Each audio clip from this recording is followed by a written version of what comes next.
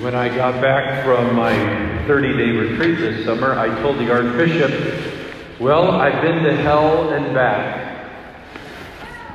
Quite literally, on the retreat, one of the meditations the first week is you're supposed to meditate on hell. And then after that meditation, you move into the meditation called the Call of Christ the King. This is the most important decision all of us have to make in our lives, the response of Jesus' invitation to come follow me. Jesus is calling each one of us. And then, after the call of the King, where you're invited to really surrender your life to Jesus and commit to following Him, you explore what it really means to be a disciple of Jesus through a meditation Ignatius proposes called the Two Standards. So this is at the heart of the 30-day retreat. So St. Ignatius invites us to imagine a battlefield where on one end of the battlefield is the devil and all the fallen angels, and on the other end of the battlefield is Jesus and the angels of light and all of His disciples. Well, the devil has a standard bearer, a flag bearer, and these are the tenets of the devil's standard. Riches that leads to honor, to start to think, no, I'm somebody, which leads to pride of life, which eventually leads one to start to believe, I don't really need God. I have everything I need. I'm self-sufficient. That's the devil's standard. Jesus' standard bearer holds the tenets poverty, which leads to contempt and dishonor, persecutions, which leads to humility, which leads to the truth of our radical dependence upon God. Wow, that's what discipleship means. Poverty, dishonor, humility, to the truth of radical dependence. Okay, this two standards kept coming up then in reflection on my retreat, and the first thing that struck me was how attractive the devil's standard is. I'm attracted to the things of the world, to seeking my own comforts, to the easy way, to having the accolades and affirmations to be noticed and appreciated. That's the devil's standard. And to start to think, I really don't need God. How many of us really are attracted to an idea of detachment, simplicity, and then when we're unnoticed, unappreciated, we think, thank you, God, you're helping me to be configured to Jesus and the standard of our Lord. It's a difficult way. Now, St. Ignatius goes on and he says, some people can have all the external observances of a Christian life. They can be a registered member of a parish. They could be going to Mass every Sunday, and yet they can be a stranger to God. That again convicted me, and I started thinking, well, gosh, outside of my formal prayer time, how much of my life do I really kind of live as a stranger to God? That I'm kind of living my own life. I'm self-sufficient. Do I really even think about God throughout my day? Challenging. Do I rely on God for all things? Well, this is Stewardship Sunday. And a lot of people, when they hear the word stewardship, they think, okay, this is the annual money talk. They think of the word stewardship, begins with an S with a dollar sign. And to be a good steward means, okay, well, I write the check to the church and I'm a good steward. I've checked that box.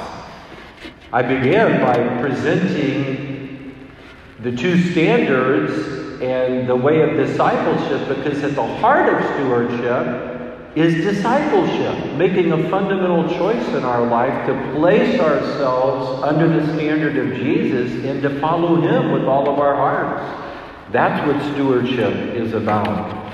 Stewardship really begins then with humility. It's a recognition that I'm not a self-made man. I'm not a self-made woman.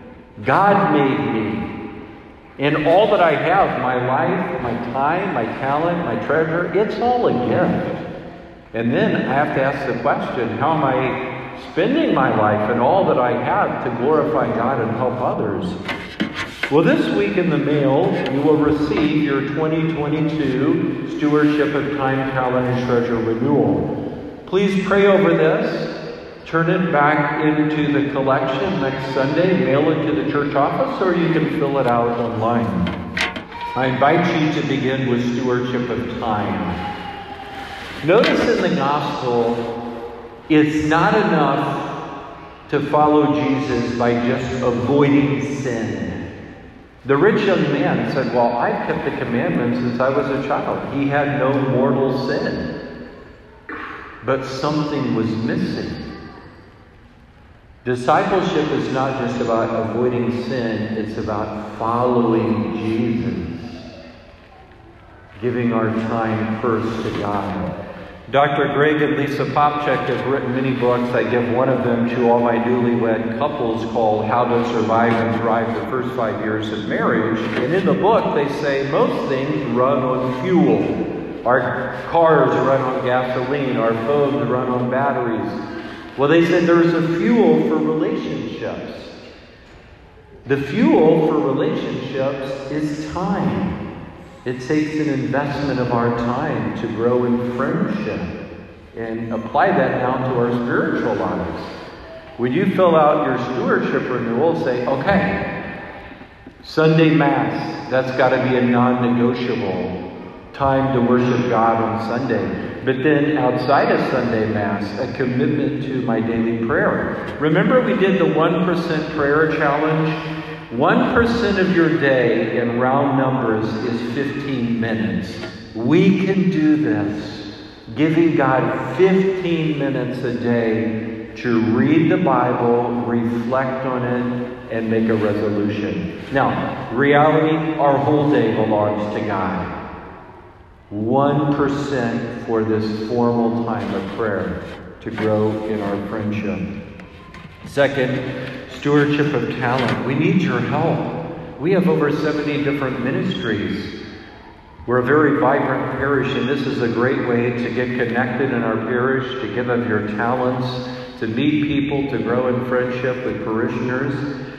In a special way this year, we need your help with liturgical ministry. So after the lockdown and then coming back or reopening, we've lost a lot of liturgical ministries, and so we need to kind of reboot our liturgical ministry. We need ushers, greeters, lectors, lay ministers. So if that's something on your heart to get involved here at Mass with your stewardship of talent, please check that off. Finally, stewardship of treasure. This is the one time of year I ask for your help with our parish operations.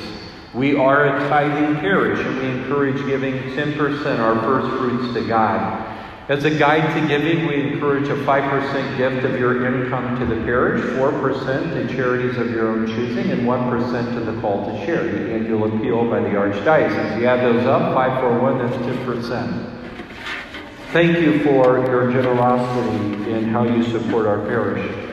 I want to close with a story from Father Cantalamessa from his book, Shepherds and Fishermen, about stewardship of treasure. So he tells this story about a beggar who was begging in the street. He had his bag, and he spotted one day a golden chariot coming down the street. He thought, this is my lucky day.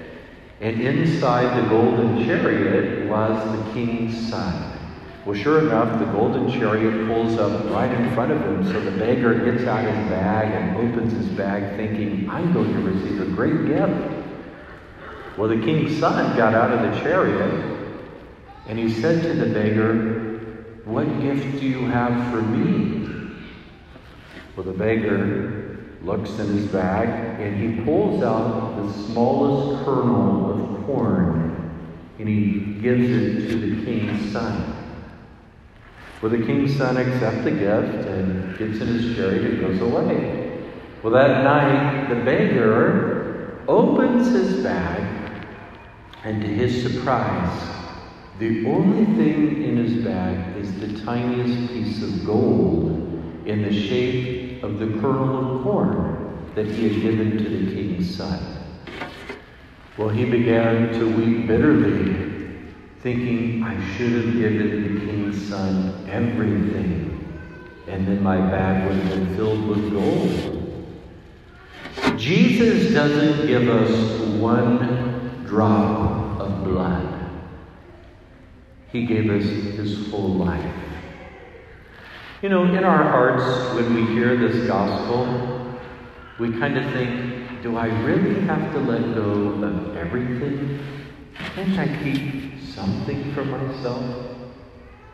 You know what Job says? Naked I came forth from the womb, naked I shall return. None of us leave this world without letting go of everything. And Jesus is never outdone in generosity. We heard that. Whoever gets up lands or house or mother or children will receive 100 times as many. The rich young man was unaware that his greatest treasure was standing looking at him with love. Jesus is our greatest treasure.